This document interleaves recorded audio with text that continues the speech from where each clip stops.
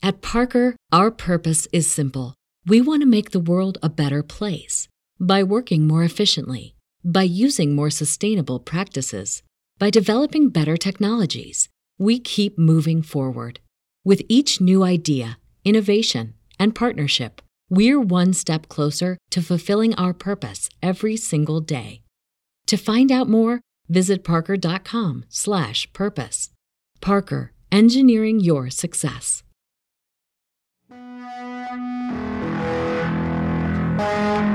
Oh, America. I wish I could tell you that this was still America. But I've come to realize that you can't have a country without people. And there are no people here. No, my friends. This is now the United States of Zombieland. It's amazing how quickly things can go from bad to total shitstorm. See, their morals, their code, it's a bad joke. Dropped at the first sign of trouble. They're only as good as the world allows them to be. It wasn't hard. See, madness, as you know, is like gravity. All it takes is a little push.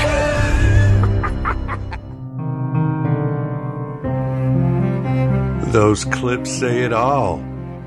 Should just end this episode right here. 'Cause it's true. 'Cause in 2020, humanity just keeps embarrassing itself even more. Allowing the mind parasite to infect it with dumber and more head-assery thoughts. But hey, keep virtual signaling about your quarantine routine, your Animal Crossing score, and what a terrible job the other side is doing as you reduce the world to good and bad guys in a divide and conquer Harry Carey. The road of hell is paved with blue check marks. Like George Orwell wrote, the more people chant about their freedom and how free they are, the more loudly I hear their chains rattling. The illusion of freedom will continue as long as it's profitable to continue the illusion.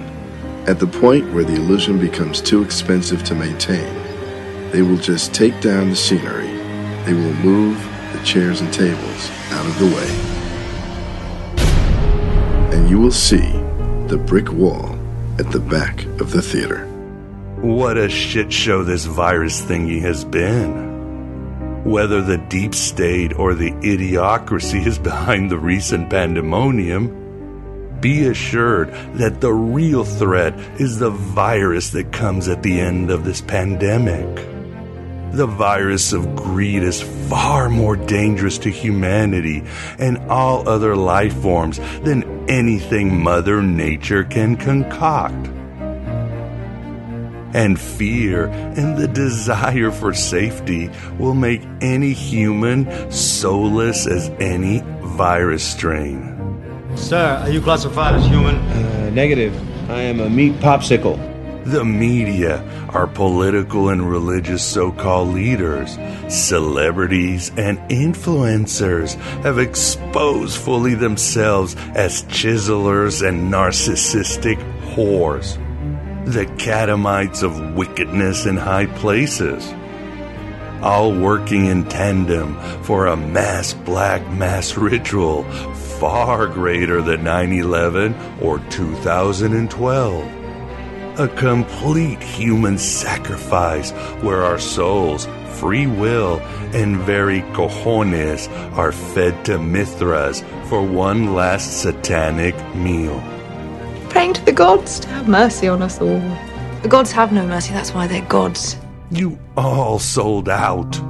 You sold out for entertainment instead of ecstasy. You mechanical parasites. Silent breed is people! Before Gal Gadot sings Imagine again, stop right now and center yourself. Because as Thomas Pynchon said, if they can get you asking the wrong questions, they don't have to worry about answers. So this is how liberty dies. With thunderous applause. The worst is coming, but so is the best as you arrive to Aeon Diagnostic Radio to finally ask the right questions that only that salvific knowledge called Gnosis can midwife. We are the veterans of 1,000 psychic wars, and this is the greatest war so far in this century. The game of Saturn is still the same, and we play to fucking win.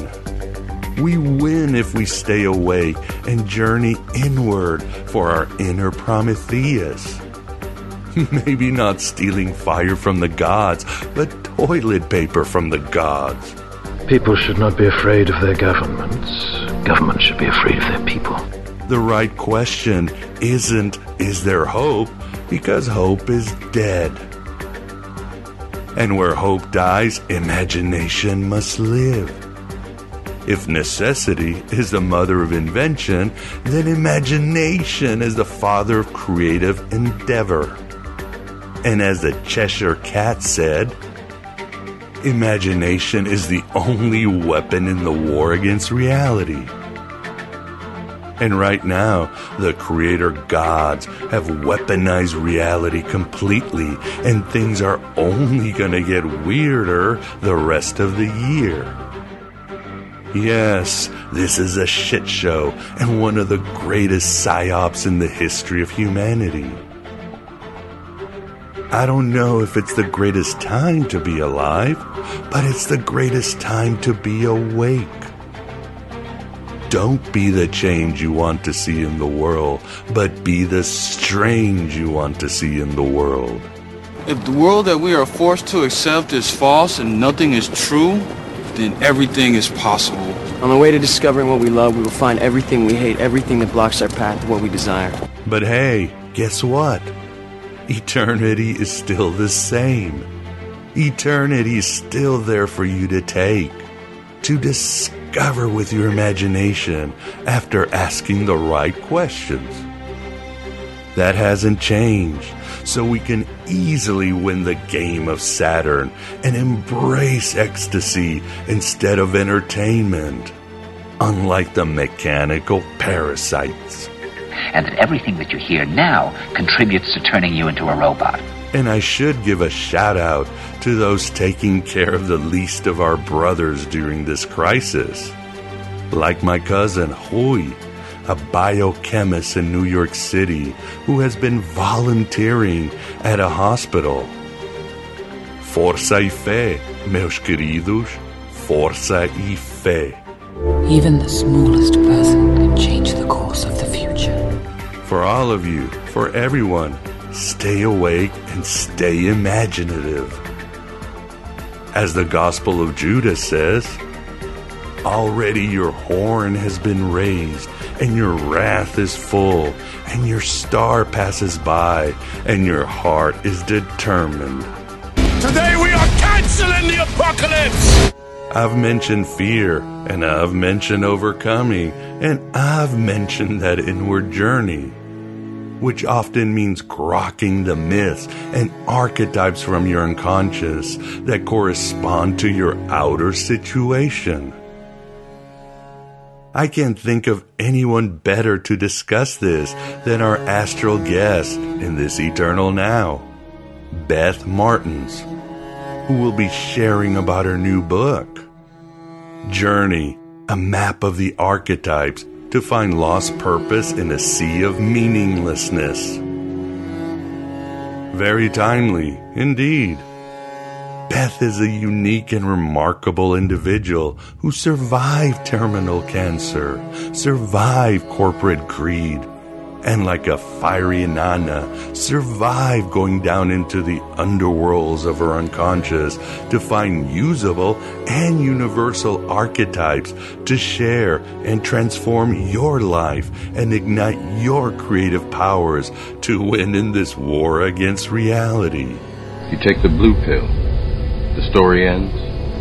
You wake up in your bed and believe whatever you want to. You take the red pill, you stay in Wonderland, and I show you how deep the rabbit hole goes. I know Beth's book opened many doorways of perception for me. And best of all, showed me that when I unite with my authentic self, or daemon, I hold no fear because it's useless. I only have space to be filled with an ocean of God. You'll realise that you've had not just one or two past or future existences, but that you were and are everybody and everything that has ever been or will ever be. Yes, things look bad right now. But when haven't they when you think about it? Nothing has changed, really. Nothing has changed. You must go inward, but you also must face the abyss and look for that rainbow bridge to the Superman that Nietzsche spoke about. And as Beth writes in her book, when you face the horrors of the universe, you're not losing your innocence, but your ignorance. The horror has always been there. Your innocence is everlasting. It's part of eternity. It's your divine spark. Stay awake, my beloved truth seekers. Stay imaginative. Don't be afraid, because all you're going to lose is your ignorance in the end. The game of Saturn is the same, except the simulation is on overdrive. Fucking steroids. The awakening of any individual is still a cosmic rebellion. It's gonna be alright. We just had a near-life experience! Humanity has completely embarrassed itself, as I said.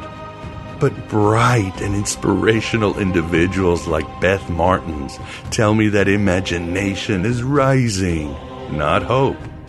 Screw hope, if there is still any alive. Why screw hope? In the myth of Pandora, nothing but an Olympus psyop to punish humanity. All the wraths of the demiurge are unleashed by the alien robot Pandora, except one. One thing is left at the bottom of the jar. Hope. But it's another trick by Zeus. It's foolish, naive hope that allows the Empire to further erode our rights. I say, the Empire never ended. The Empire is the institution, the codification of derangement. It is insane and imposes its insanity on us by violence, since its nature is a violent one. No more hope, just imagination. Just tapping into our archetypes like Beth did, as you'll see more in our interview. Stay awake, stay imaginative. You'll gain some actionable insights from both this interview and Beth's book. We're in this together. Nothing has changed. Thanks for being here. My name is Miguel Connor. I'm here for your escape and spirituality. And as Anthony DeMello said, spirituality is just waking up. Write your own gospel, live your own myth.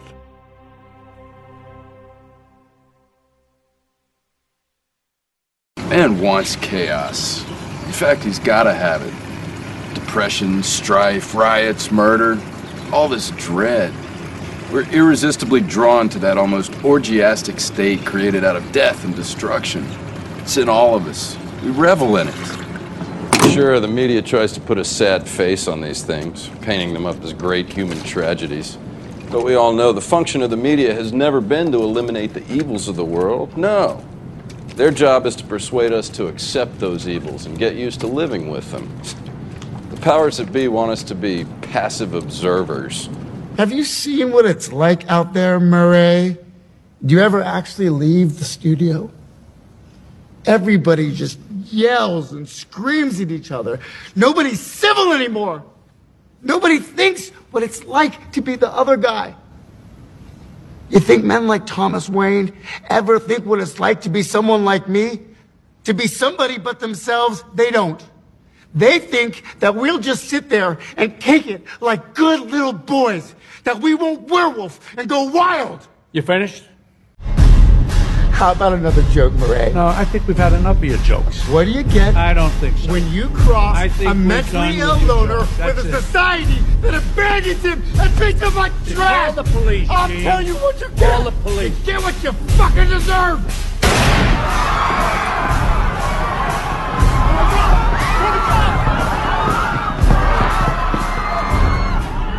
This is the AM Bite interview, and with us we have the pleasure of being joined by Beth Martins to discuss her book, Journey, a map of archetypes to find lost purpose in a sea of meaninglessness. Beth, thank you very much for coming on AM Bite. Oh my gosh, I'm so happy to be here. Thank you, Miguel, for hosting me. Pleasure is all ours. And as I mentioned, your book, really enjoyed it. I think our audience will enjoy the themes, the vibe, and your very powerful story. So can't wait to delve into this. But first, we must say hi to the archetypal moondog. How you doing, Vance? I'm pretty good. Got my towel with me so I can dry myself off from the sea of meaninglessness. Welcome to culture. Welcome to culture. Always carry a towel. Good deal. Yes, especially thinking of Hitchhiker's Guide to the Galaxy. You just need a towel. But we'll have some notes. So Beth, really enjoyed the book. And I think when I read it, I had to stop with your introduction and pause for like an hour because it was so emotional. And I think that's a great place to start. It seems the turning point in your life to me, or as you start out your book, is that meeting with your doctor, the oncologist, who basically told you you're probably not going to live. Tell the audience about that. Yeah, it was let's see, where do we begin this story? So I was trying to avoid my state of health. I was desperately trying to not see how sick I was. I had been working in my family's firm for the better part of 6 or 7 years, really most of my life, but professionally as their vice president for 6 or 7 years. And there had been a very slow trickle down of my life force out of my body. And again, I'm trying not to see it. I'm trying not to notice it. I was traveling to India every year, trying to keep up my spiritual life so I could survive the corporate thing. And then all of a sudden it was a full stop. I found a substantial lump in my neck. I visited a surgeon and I was fully expecting to hear I was in, again, denial, and I was just being a hypochondriac trying to get out of the life I felt like I couldn't get out of. And it turned out to be a stage 4 lymphoma. So there was, the whole show stopped. My work stopped. I left the business. I finally had the reason that I needed, unfortunately, to leave that business. And it became a 3-year fight for my life. There was a second diagnosis when, I had Hodgkin's lymphoma, which is actually considered fairly treatable. About 80% of the people can live through that. So they threw the book at me with all kinds of chemotherapy, and I didn't end up qualifying for radiation, but you name it, I was going through it. And after 11 months of chemotherapy, I was nearly dead from that, and I was sick again from cancer. Although I had gone through a state of remission, I had a near-death experience that actually brought me back to life to a great extent, but I couldn't survive the chemo. So it was the second diagnosis when I really faced my death. I faced my mortality. I shook off all that denial that I had been carrying around my whole entire life. And I thought, okay, if I'm going to die at this time, then I don't want it to be of the stem cell transplant that I was being offered as my only chance to live. And that brought me really deep into a place inside myself that I never thought even existed, never mind that I would go there, and ask those really big questions about the meaning of life. Not that I hadn't done that. I'd already for nearly a decade been traveling to India every year. It wasn't my first rodeo asking big questions, but all of a sudden it wasn't playtime anymore, like I realized all of my life had been.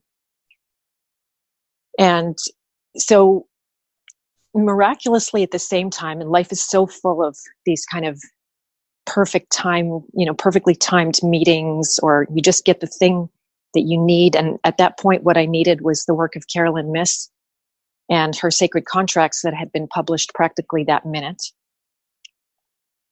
And it got me into the world of archetypes that I had studied about in university, but never really took it to heart. It was more, again, just like intellectual play for me. It seemed fun. And now I had the opportunity to put it to work, and the rubber had met the road, and it was time for me to see, okay, I desperately needed to see what was sucking the life out of me. And then the long story short, I was able to see one archetype that was so desperately out of alignment that it was such a huge energy drain. And when I turned it around, I awakened that archetype, and I stopped being, in my case, what was a rebel without a cause. I went from being a dying person to a living person practically overnight. And then bringing us full forward to the story that you're sharing, this opening scene in my book, I had been in remission for maybe 4 or 6 months. And next thing you know, I started to get invitations. I got an invitation to go and speak at a nurses' oncology conference because I was a sign of hope in what was actually a really hopeless profession for them. In fact, my oncologist that I met this day, this is another invitation I received to come and play music in the hospital wards for work. So I was ready to work, and I was ready to make money again after surviving. And there I am in the cancer ward where I used to be sitting, receiving IVs and treatments and puking my guts out. And instead, I'm holding my guitar and I'm playing like a little songbird, singing songs for these people. And my oncologist walks by. I hadn't seen him since I refused treatment and walked away. And I just said, like, hey, I won't use his name because I don't want to spook any of his family. I just called out his name and I said, hey, it's me. I didn't die. And, it was such a weird thing. And he just looked at me like he didn't recognize me. And I said, like, hey, it's Beth Martins. And he's like, yeah, I know. And it was just one of those jaw-dropping moments, like, this guy doesn't care. Right. Yeah, it was horrible. Yeah. And I don't mean to demonize him exactly with this story, but he did commit suicide the next year. And I have to imagine how desperate his life was, how depressing it was that he couldn't really help people to the extent that is possible. But that's the journey that I've been on. Yeah, it's an incredible journey. And I'm repeating myself. I had to close the book because it was so emotional. And throughout your book journey, whereas you're unpacking the archetypes and how they can help in our world, you keep coming back to the cancer and the challenges. It's an incredible story. And so basically, your life choices had been literally draining the life out of you, your prana, as James True might call it. Mm-hmm. And then you had this comeback, and the doctor, of course, symbolizes sort of the mechanistic science of this world, heartless and ultimately tragic. And you sort of symbolize how the embracing of life in your inner universes can fuel you. But science still says what, Beth? Well, you're just lucky. You're not a case study in the scientific world today, are you? Oh, no, exactly. They just dismiss it. They completely dismissed it. You're exactly right. No, I was so thinking, they are just going to be really curious and interested and wanting to know. And I ended up getting myself on a committee at the hospital that was posing to bring natural medicine and the conventional together at some level. Because people kept coming in and saying, well, my naturopath said this and I should take that. And but it was literally just a stage. And I would go into this room. There was maybe a handful of doctors, 3 or 4 physicians. There was a few of us patient representatives. And literally every time I spoke, they would laugh at me. They would shame me. They would push me out of the room. It didn't take long, maybe 3 or 4 meetings. And I just said, okay, I'm out of here. Yeah, they just wanted nothing to do with it. to be fair, it's just not part of their training, so that there's no point of intersection whatsoever. All it does is make them feel inadequate, which they are, but they don't want to feel that. But yeah, it's they want to know they're in control. And yes, and through your journey or your tests, your tribulations with cancer, and of course you write how you had to sell your house, you had to move in with your parents, you had to do all these things in a way of, preparing for death, and then you chose you were going to prepare for life. But one of the issues, which is so important, and you address this in your book, is the paralyzing force of fear. How were you able to really face fear and turn it around? Well, every single day I'm still doing that. So it's join the club, huh? Yeah, perfectly relevant question. Yeah, there's, fear is the enemy. It's kind of a cliche, the fear itself. I think what was such a big revelation to me was that, your inner world is not a given. It's not just coming at you. I'm not a victim to my fear. I am unconsciously generating my fear. It's not really coming from the outside. There can be all kinds of stimulus on the outside that seems like evidence for fear, but ultimately I have to create that experience. And if I am creating it, then I can also uncreate it. I can release it. I can let it go. And so most of the healing work and why it's healing to work with archetypes is for that release process, that when you see a shadow, when you see another word for shadow that's less mystical, is just a blind spot. It's just things that you don't see about yourself. Then just for seeing it, shining light on it, that shadow is half gone. It's no longer something that operates from the unconscious. And when things are operating from the unconscious, they show up like the enemy. But when things operate in the consciousness, it's not just the opposite. It becomes, or neutralizing it becomes like a superpower to you. So you start accessing the power of collective consciousness, which you were doing unconsciously as well. It also packs that kind of power, but to the negative. And so by learning to go into fear, and especially the fear of dying, because that's the big kicker. That's, to me, why humanity is so hamstrung. That, every day people walk in fear, not really knowing it, because if they were aware of it, it would be so disturbing that they couldn't function. They couldn't just go and get a coffee and go to work. That wouldn't be able to happen anymore. I spent the entire morning, I was on fire with fear today. And boy, did I have a massive breakthrough, because I've got all the tools and I've got the technology to get past to the other side. And today was like a little miracle, because I've been seriously watching the markets to my best of my ability. I'm not savvy in that arena, but I can see what's happening with the economies. I can see what's happening with this coronavirus, that it's, like a smokescreen for all of that real wrong stuff that's going on. And I've been working really hard in my business and my life. And like you said, writing this book and getting myself out there, I feel like I'm finally getting to that place of being able to influence in the way that I want to be.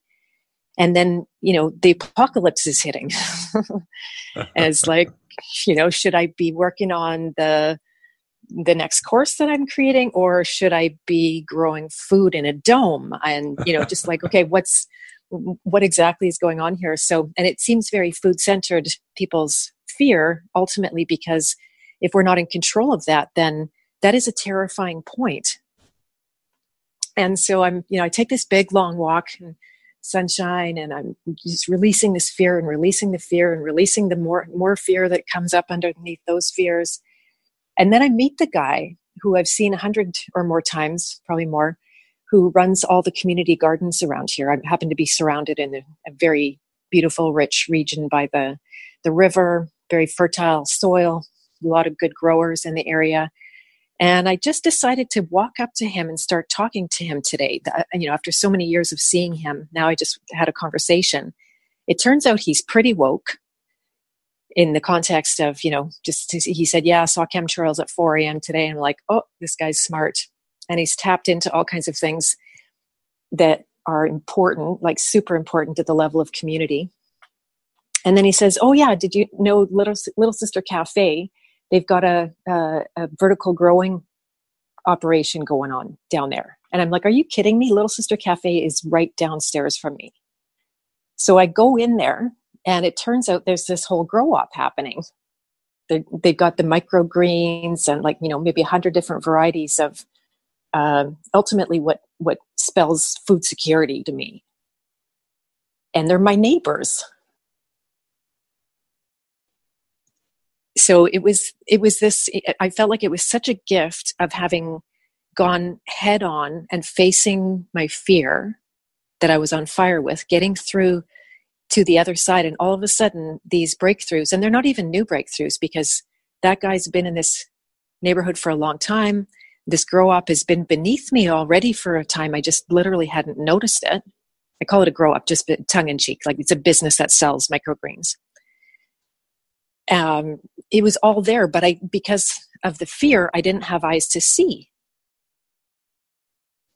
But all of a sudden, by going through that fear, having the courage to do that, I've sudden new hope for this whole area that I live in. Does that make any sense at all? No, I think it makes perfect sense. Like you said, Beth, it's the blinding. I think in AA, we have this cliche that fear means false evidence appearing as real. Mm-hmm. And it is true. Most of the fears we have, 99% are bullshit. That 1% we get right is usually the tiger chasing us down the road. But 99% of the time, it's things that we make up in their head. And what do you tell your clients about fear? I mean, is this something that's been programmed? Is it a defense mechanism, a sort of psychosis? I mean, what is this sort of odd fear that grips so many people and paralyzes them? Makes them do wrong decisions, the worst type of decision, like mobs, or you're hearing now people are stockpiling on toilet paper because of the coronavirus. And I'm like, why? Is that toilet paper going to save your life in this crisis? Yeah. Do people shit themselves when they're in quarantine or working from home? But anyway, what do you think? That's funny. I love this question. So that fear, it's kind of like an AI. It's artificial intelligence. This is the best description I can see of it. One of the people that I studied with, he's not alive anymore, but I've studied with his teachers, Lester Levinson. He had a great story that works for me. And it's that, at some point in the evolution of human consciousness, whatever that looked like, there was a point where we couldn't consciously go through every motion. So if you had to consciously beat your heart and you had to consciously digest your food and all of those now what are autonomic functions in our bodies, then you just couldn't get much done. That your whole day would be like, okay, beat your heart again. Oh, breathe. All that kind of stuff, right? And so we started building these AIs so that those things could happen without our conscious decisions and awareness going on. So the decision was made and then it's done. And then it just ran amok. It became putting everything on automation.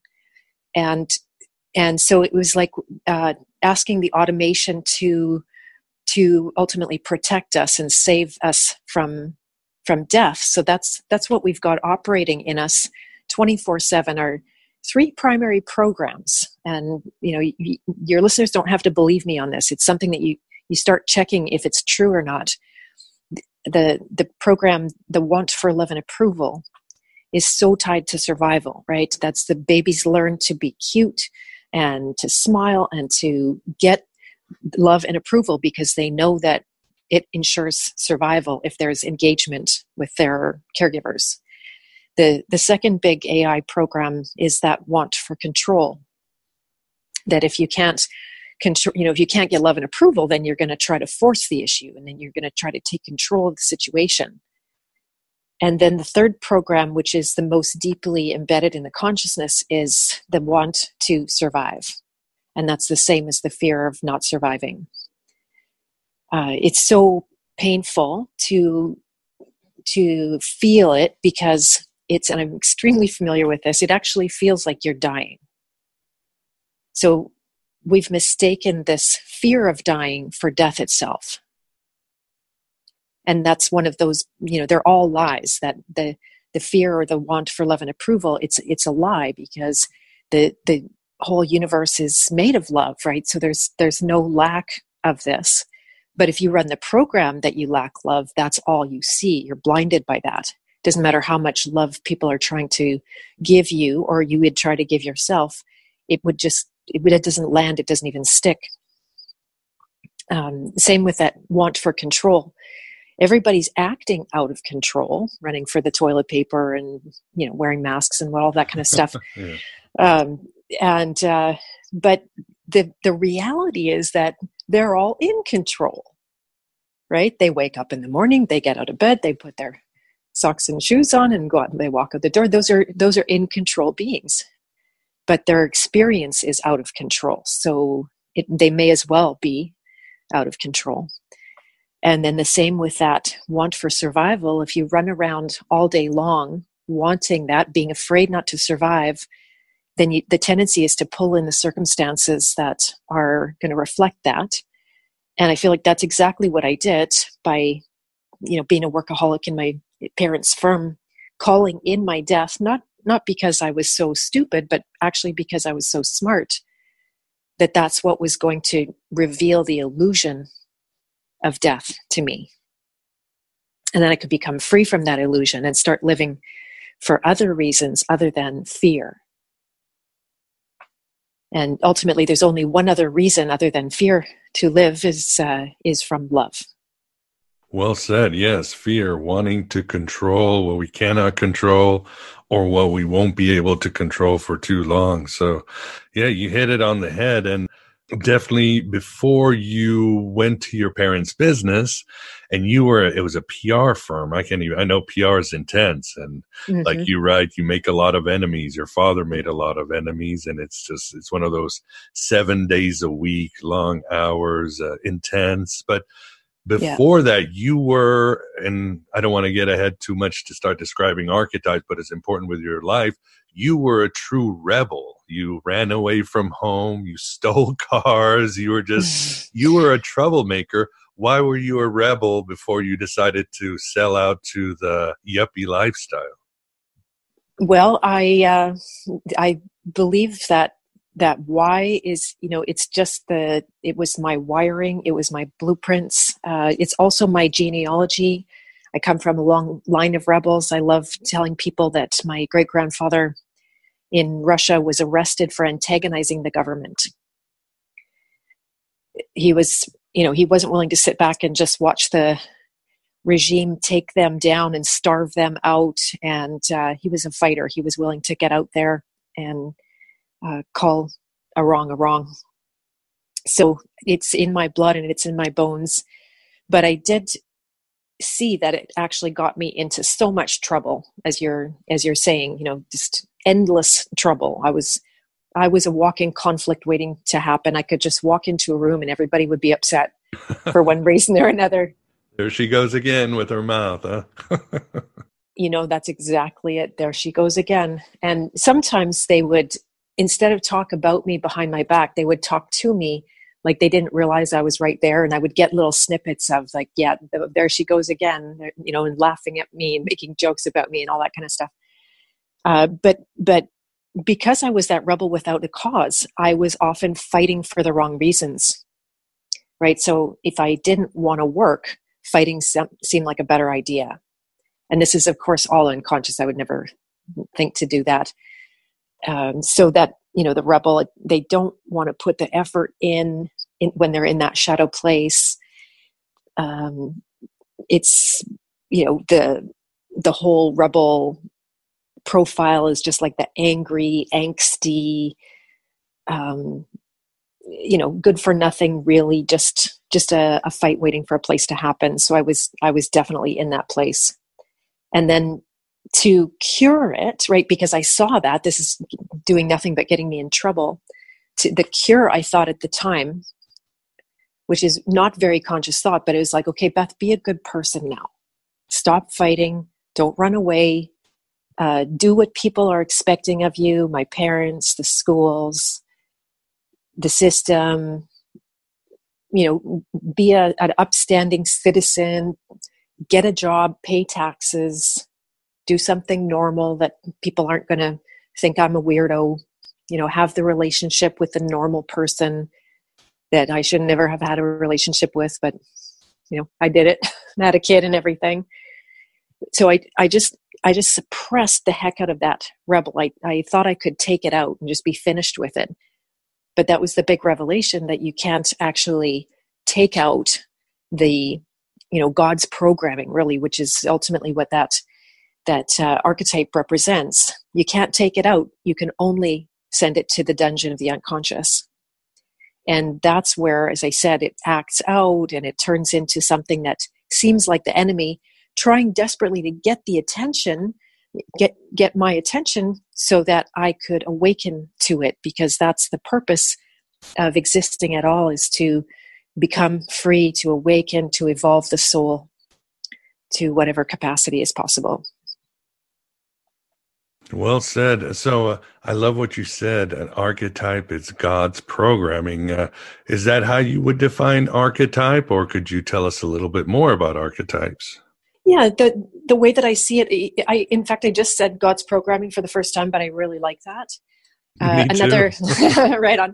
Another thing that I often say is a spiritual and emotional blueprint, because there are ways to be through that archetype that are very unique and recognizable and have a clear language.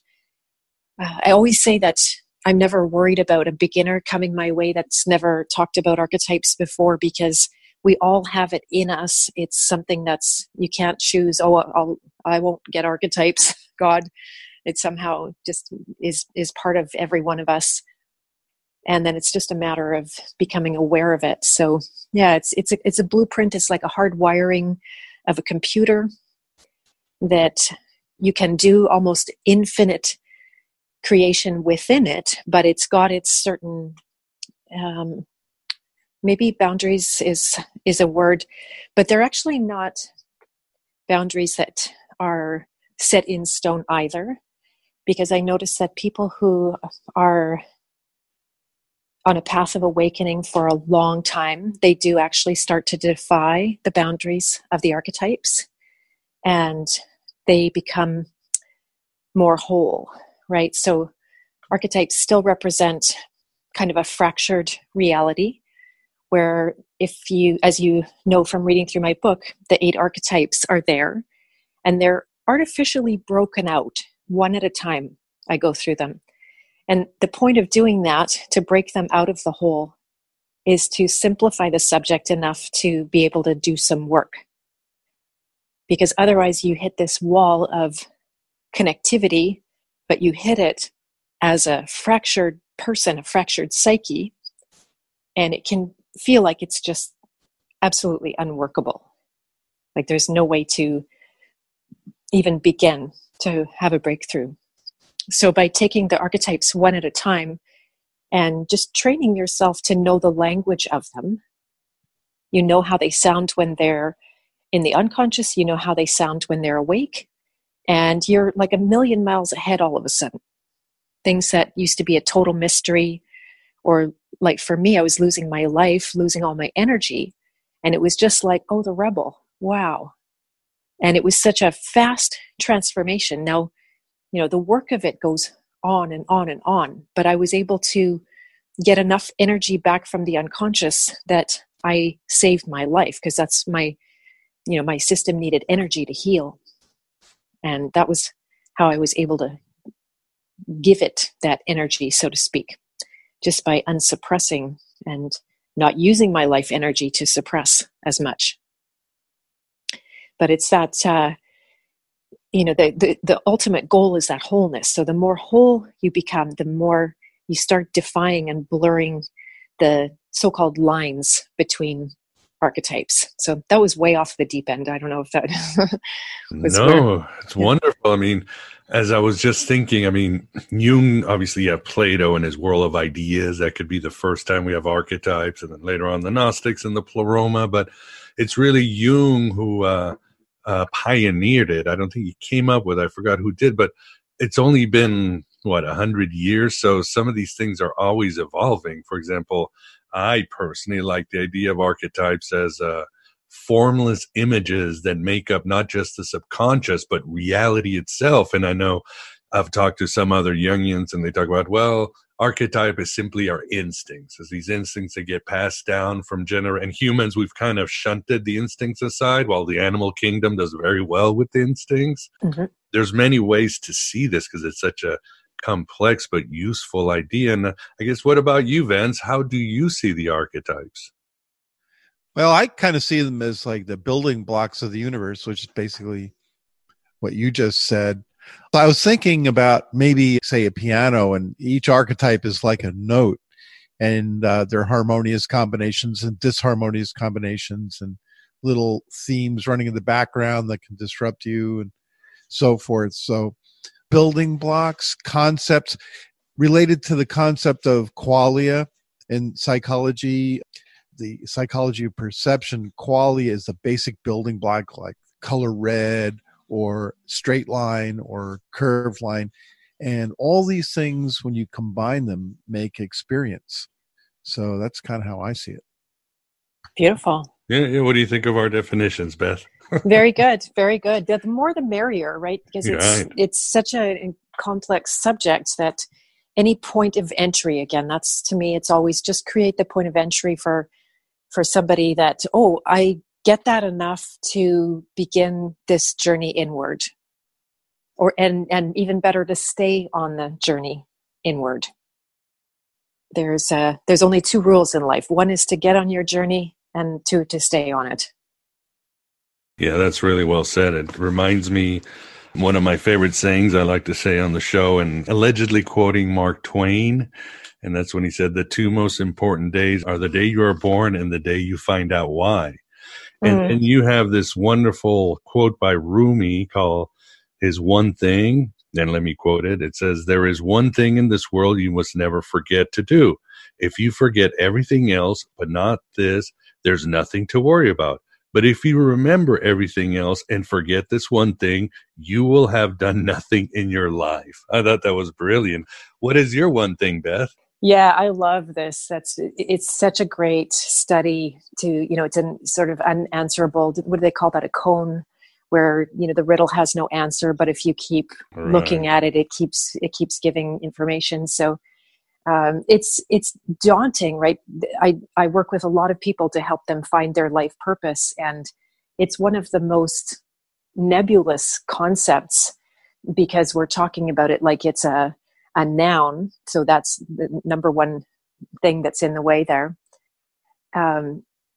So, the one thing is, if I cut this really short as an answer, because I could go on for a long time on this one, but the one thing is you. It's pointing, Rumi's talking about wholeness. And that's the true nature of every single being. But as a result of the normal and unfortunately unnormal traumas of life, even the normal traumas are very unfortunate because they're unnecessary. There is some normal trauma, like loss is loss and it has to be faced. But going through those traumas is always splitting us, right? If there's pain that was too intense for the young child to feel, which is always the case, then they're going to split off from that pain. They're going to create, just the way my body created a tumor full of cancer and put it off in its own little package. The psyche does the same thing with its pain. And that ends up resulting in a whole bunch of fractures in consciousness, where it feels like there's a whole, parade or orchestra of different voices inside your head. And that's where the archetypes are really beautiful, because you can start to sort through those voices and you can start to identify the fractures.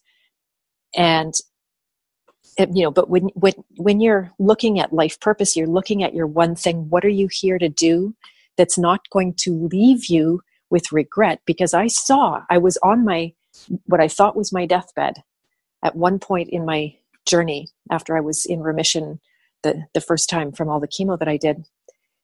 From the cancer, but after doing all that chemo, I saw myself, I saw who I actually am. I saw beyond all of the things that I was identified with in my life. I saw the wholeness of my being. I saw what I'm here to do as if. Now, did that mean I had, like when I woke up and I got a grocery list and I know who I am and I know what to do? It doesn't really. It's just the beginning, that experiencing myself as whole, as complete, as independent of even my own body. I could lose everything, even my body, but I knew that I was whole and full of joy from that awareness. Then that's the one thing, that's the purpose, that's the continuous breadcrumbs that life puts out in front of you. You could talk about, if I talk about my one thing, it will sound different. If I look back over the 20 years since I survived cancer, I've been very purposeful in my living. My life has been extremely meaningful. My tolerance for meaningless is very low.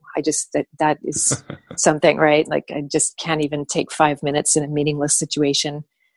But it still would look different, right? My purpose, if you talk to me, say 5 or 8 years ago, would have been to help empower women to take over the world. And now I have a completely new awareness as a result of what I've been through in the last couple of years, losing my father, seeing the global agenda to take strong men down. And I didn't stop being a champion for women. I still am. Still work with women. I still help them build businesses and get past their fears of taking action in the world. But there's a whole new dimension to my purpose now, to support King heroes such as yourself, to be out taking leadership in the way that actually only the masculine can do. Right? So, there was another time I'd been to India 8 times, and I was so into yoga, and yoga was the be all and end all. I was really crediting yoga to a great extent for all kinds of things in my life. And then you would have heard me just, singing the praises of yoga. Now I don't talk about yoga. I don't even barely do it unless I'm going to go into rigor mortis and I resort to my yoga. But, so the one thing is a constant shimmer and a constant change, but it's you. It's not the things you do. It's not your qualities. It's not your circumstances. It's you and your wholeness. That's beautifully said. And God, so much I want to ask about this. And interesting you brought up about, again, the destruction of the male psyche in the West. And this has been a theme here on Aeon Byte about how they've slowly decimated the whole men initiation apparatuses across the world. And it's done terribly. And I think you and I agree with that. And it's interesting. A mutual friend of Vance and I, Lawrence Gallienne, he wrote a post, and he was talking about how in medieval and ancient times, and this was from a University of Chicago study, women rulers were 25% likelier to start war, colonize and conquer other nations. So the idea of the evil patriarchy doesn't really stand up. Of course, women have been marginalized across history, just like other minorities. But I think you agree that today it's been taken a little too far, hasn't it? Yes, absolutely. It's a total distortion of, like I love the stat that you just said, that don't think that women are so gentle and kind. Margaret Thatcher, Hillary Clinton, Elizabeth I. There's a huge... Yeah, exactly. Power Killers, is power. It goes to power your is power, and killers come in all shapes and sizes and genders and all that kind of stuff. Exactly.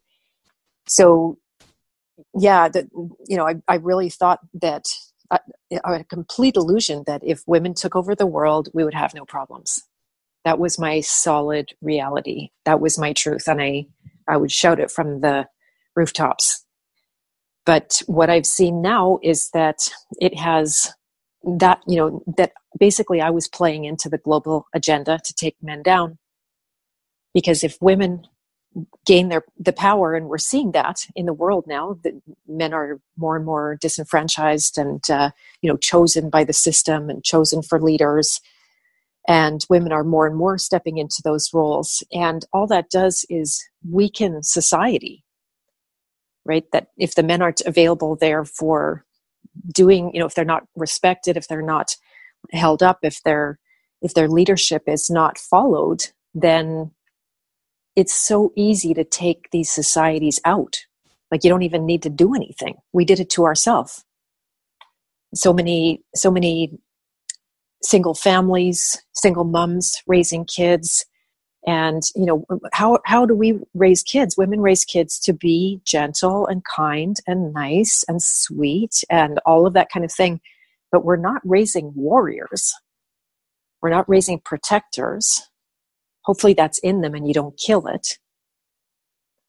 But this systematic, insidious chipping away at the nature of the masculine, it not only is killing men, but it kills every woman's inner masculine, because that's the nature of the masculine feminine archetype, is that it's in all of us. And so that's what I discovered. That's how I really discovered all of this, was that I was at war with my own inner masculine. And it showed up in the relationship with my father. It showed up in my whole disposition towards men, really feeling and believing they were all potential rapists.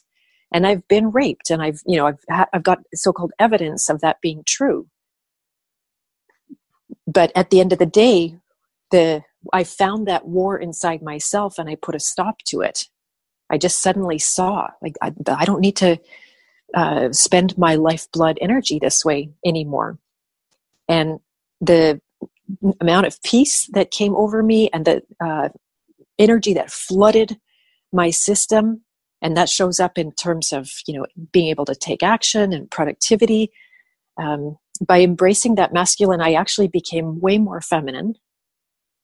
Because that's, I was called a ball breaker in the corporate world. That was the nickname they had for me. I didn't know until I finally met somebody on the outside that told me, was brave enough to tell me, right? I was so masculine, and I still am very, I can come up with that masculine action-taking energy. I have a very masculine role with my women clients, for example, helping them contain their feminine wild and create structure and all of the, nuts and bolts they don't want to deal with. But ultimately what I was able to do was come into a much softer place with my life. The evidence was the way that my relationships healed, especially with my son, right? Because that every man represented something of that masculine I was at war with. And it was like night and day. I went from a person that was just automatically disrespecting men to somebody who had a great deal of reverence for any man that's willing to step into their power, because it's just the bravest thing ever. Yeah, I think that we agree, Beth. I think even Vance and I agree, although I remember Vance and I were having this talk, and Vance might be more integrated than all of us, because Vance basically, didn't you tell me this, Vance? He said, I'm getting so old, I'm wearing a pussy hat. You've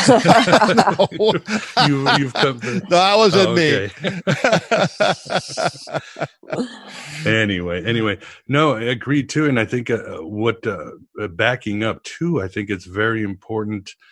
You were talking about Rumi and Who I Am, and Mark Twain, The Most Important Day in Your Life, but something that, and you addressed this in The Alchemist archetype, Beth, is that we also don't want to over-identify with things in our life. Like you said, some people start identifying as a lawyer, as a doctor, as a mother, a father, and that itself sort of feeds into the fear and traps us even more, doesn't it? I mean, you try to help your clients to break out of that and see possibilities.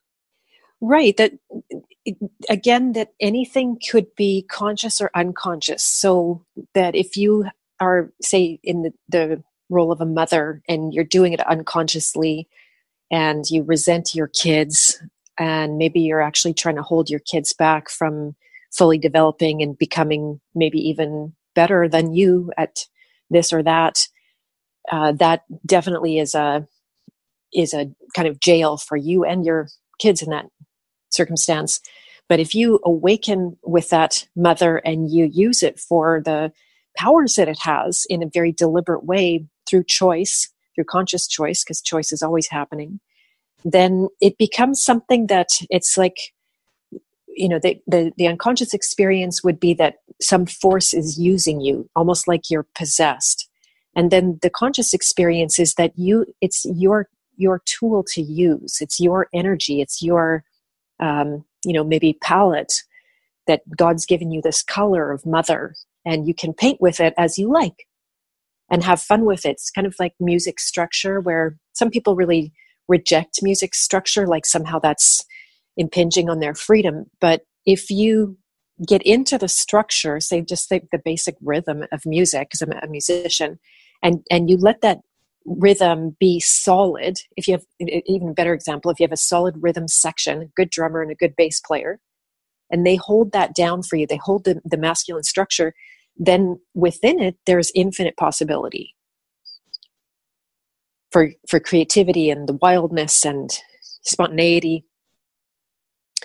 So the jail really is just the unconscious, the desire to stay asleep, unfortunately, is really powerful. Part of the reason for that is that reality is very painful. The real world, when you wake up to what's actually happening, then it's almost unbearable. And that's why most people are trying so hard to stay asleep at all cost. Agreed, and very Gnostic. In fact, you have another quote in your chapter, The Child Archetype. And of course, you say this is how our journey begins. But some people, they mischaracterize or they make mistake with the child archetype because, as you're saying, it's hard to look at the horror of reality and the impermanence of reality. But as you say very wisely, and I really liked it, is that the child doesn't lose his innocence. What he loses is his ignorance. Big difference, right? Mm-hmm. Denial isn't being innocent. Let's put it that way, which is the world. Exactly. It's a really fine distinction there. But the feeling of innocence is tragic to lose, right? That's why it's so damaging to children to, say, these day and age when they're trying to normalize pedophilia and they're putting, getting school-age children to watch people have sex, and they're damaging their innocence. But luckily, again, nothing dies. It's all there for the recovery. I think ultimately death is possible, but it's God. The God's creations don't go down easy. They're really hard to kill. But the point of realization for me was awakening to, in particular, if I just tell this story about a woman who came through my door, she changed my life forever. Yeah, please do. Just on the heels of my mom passing away, which, after losing a second parent, for those of your listeners who've been through that experience, it can be very devastating. It leaves you orphaned. Mm-hmm. There's nothing. Yeah. There's nothing. Relate, yeah. Right. Yeah. So the child. There you go. Yeah. So the child archetype comes up in Technicolor around that experience, and it just knocked the wind right out of me. The week before my mom passed, and of course, you never know when death is going to happen. We didn't know if it was going to be that week or that year at that point, but she went down very fast. The week before, I had a woman come through my door identifying me as someone who could help her build her business. And she turned out to be a victim of satanic ritual abuse and human trafficking. And it wasn't an isolated incident. It was intergenerational. It had been passed down for centuries through her lineage. she was the only person of her family who survived and woke up, remembered what happened to her. Most of the people that go through that level of trauma never awaken to it. They end up dead on the streets, drug addictions, and you name it. And so for the first time in my life, it was the opportunity to see part of the world that I had, out of that childlike ignorance, decided I didn't want to look at. And to be fair, there's only so much suffering that you can take in without destroying yourself. So there is a fine balance where these days I'm not reading those stories anymore. I'm not looking for that evidence of evil. I do know it's there, but I'm not afraid of it anymore. I've looked not only death in the face, but I've looked torture in the face. I've looked at, the horrendous nature of, I don't believe it's humanity. I don't believe that's human nature doing that. I believe that is the unnatural forces that we're dealing with. But I couldn't look away anymore because here was a living, breathing person who needed my assistance, and I needed to understand her situation. She was not just building any old business selling widgets. She was turning around and helping people heal themselves. So here I was, with not only having lost both my parents within a few years, but my whole entire worldview came crashing down around me. I saw that everything I was being told in the news and the media was a lie. That wasn't exactly new to me, but I had no idea how extensive the whole thing was. Looking at of course, actually everything started to make sense, which was really refreshing, because my whole life that had inspired that rebel energy of no energy, now all of a sudden everything made sense, right? If they are actually trying to kill us, then it's all perfect. That explains why there's poison in the food and poison in the water and poison in the air. Exactly. And right, Yeah, it's like, it was so that was the one beautiful side effect. It was like, oh wow, everything makes sense all of a sudden. But it did leave me crying on the floor, useless, like, so deeply in grief of all of these things. I luckily did have one very close colleague and friend that I could speak to about these things, but otherwise I might have gone insane. And so the worldview changed, the illusion shattered, and I was weeping and crying like, oh, I've lost my innocence. This child has taken such a big hit. And then I just shook my head for a second. I went, no way, you didn't lose your innocence. You lost your ignorance. You just opened your eyes to very painful realities. And it was at that moment I stood up and I got my, I leapt right from the child to the warrior, and I got my fight back on, and I got mad about what was happening instead of being lost in despair. And that rebel warrior anger has much higher energy. It's got capacity for action. You can be very useful rather than useless, in the apathy and despair of that child gets stuck in. And the journey began, and then the journey itself was revealed to me. That the hero's journey that I had studied about in university all of a sudden started to inhabit my blood and my bones. I could feel it, I could sense it, I could work with it, in addition to the individual archetypes that I had already discovered at various points in my life. I highly recommend the audience to read Beth's book, A Journey, and I'll have the address on our show notes. But for those listening, what is your address, or what can they find out more about your work, Beth? Yes, I actually created a page special for your audience, so they can go to bethmartins.com/aeonbyte, so AEONBYTE. And no, all one word in Aeon Byte. Did I spell that right? No, I think I did. Pretty sure I did. I think you did. Yeah. Yeah. Send me the link. I'll post it. Yes. Okay. Yeah. Okay. Perfect.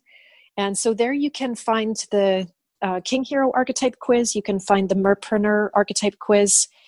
I'll let you choose. If it's a woman that identifies more as the King Hero like I do, then feel free to do that. I'll put the link to my book there to make it simple. I'll also for your audience put an application to work one-on-one with me in a 30-minute session that I usually charge $200 for. And this way that they can apply. I'm sorry I can't offer to every single person who applies, but for those of you that are really serious about making a change in your life for the better, for discovering your life purpose, your one thing, and being valued for that, then I'm happy to jump on a call for 30 minutes and see how your archetype is either working for you or against you, what your next steps are, and how to get past the obstacles that you might be facing. Wonderful. Well, you heard it here, but we are at the end of this hero's journey. First, Vance, thanks for keeping us company. Oh, it's a great show, I think, and heard a lot of great stuff. So thank you, Beth. Oh, totally my pleasure. Yes, Beth, thank you very much for coming on Aeon Byte and talking about your book, and good luck with this excellent work. Again, audience, it's Journey, a map of archetypes to find lost purpose in a sea of meaninglessness. So, Beth, thank you and good luck with everything. Thank you so much, Miguel. It's just been a total honor to be here. May I add just one quick thing? Of course. Yes, please. Yeah, when you purchase my book now at my website, it's on Amazon, but I prefer you come to my website. And the reason is that I'm offering a way to build community around the conversation about archetypes. So when you purchase my book, I don't know if this will be forever or not, a limited time. Right now, you get inclusion in the archetype study group that happens every 2 weeks. It has yet to start up a new chapter, but it's very quick, coming up in the next month or so. And so you can get on a Zoom call, and it's just the conversation. There's no coaching associated with this. I'm not teaching, but we're talking and just being present to that, the way that God is calling us through that archetype. And it's a very high, beautiful conversation. So that's something that comes along with my book when you purchase at my website now. Wonderful. Well, again, you heard it here, and check it out. But again, thanks, Beth, and we look forward to the next time we can have a conversation. Thank you so much. And there you have it, my beloved truth seekers. The first part of our remarkable interview with Beth Martins. What a story and what insight she provides that are more important than ever in these Gnostic times in a Philip K. Dick world. In our second part, Beth discusses whether archetypes have consciousness, and can you actually call upon an archetype like you would a spirit or a demon. On this similar note, Beth grants her fascinating views on what exactly are demons, as well as her view on Jung's shadow. She'll also talk about her own archetype of the mermaid, and I'm sure secret sunners will be more than interested.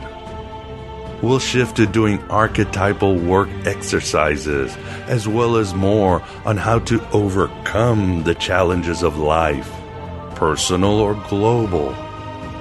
Then she'll share about her work in general, which is truly unique but highly effective. Bigly Gnosis.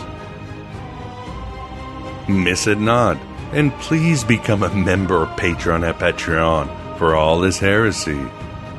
It really helps grow this Red Pill cafeteria. Only $6.99 a lunar cycle. You won't find this Gnostic content or many of our guests anywhere in cyberspace or meat space. Damning your soul has never been this cheap, but you'll get your spirit back. Membership includes full access to the archives with more than 13 years of high-quality interviews and full episodes of my vlog, The Abraxas Brief. You'll also get an invitation to the Inner Sanctum of Gnosis Facebook group and my Discord channel. Even some support in the form of donations like some shekels to PayPal or the US mail really helps. I also have an Amazon wish list. Don't forget me books like Voices of Gnosticism or Other Voices of Gnosticism. I can't do it without you. And the show has grown to the point advertisers want to appear, but they're rejected as I only work for you and only you. You can do so many wonders. I just know it. And are so full of imagination in this war against reality, our higher selves have already won. Thanks for being here. Thanks for being yourself, your true archetypal self. Hello and goodbye as always.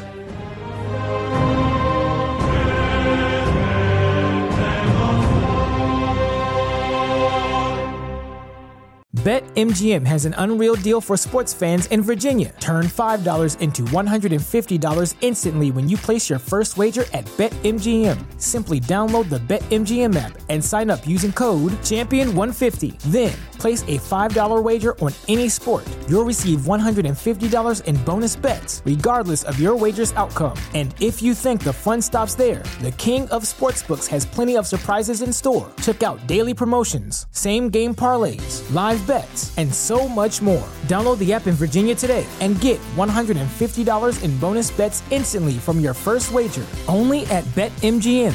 BetMGM and GameSense remind you to play responsibly. See BetMGM.com for terms. 21 plus only. Virginia only. New customer offer. Subject to eligibility requirements. Rewards are non-withdrawable bonus bets that expire in 7 days. Please gamble responsibly. Gambling problem? Call 1-800-GAMBLER. Promotional offer not available in Washington, D.C.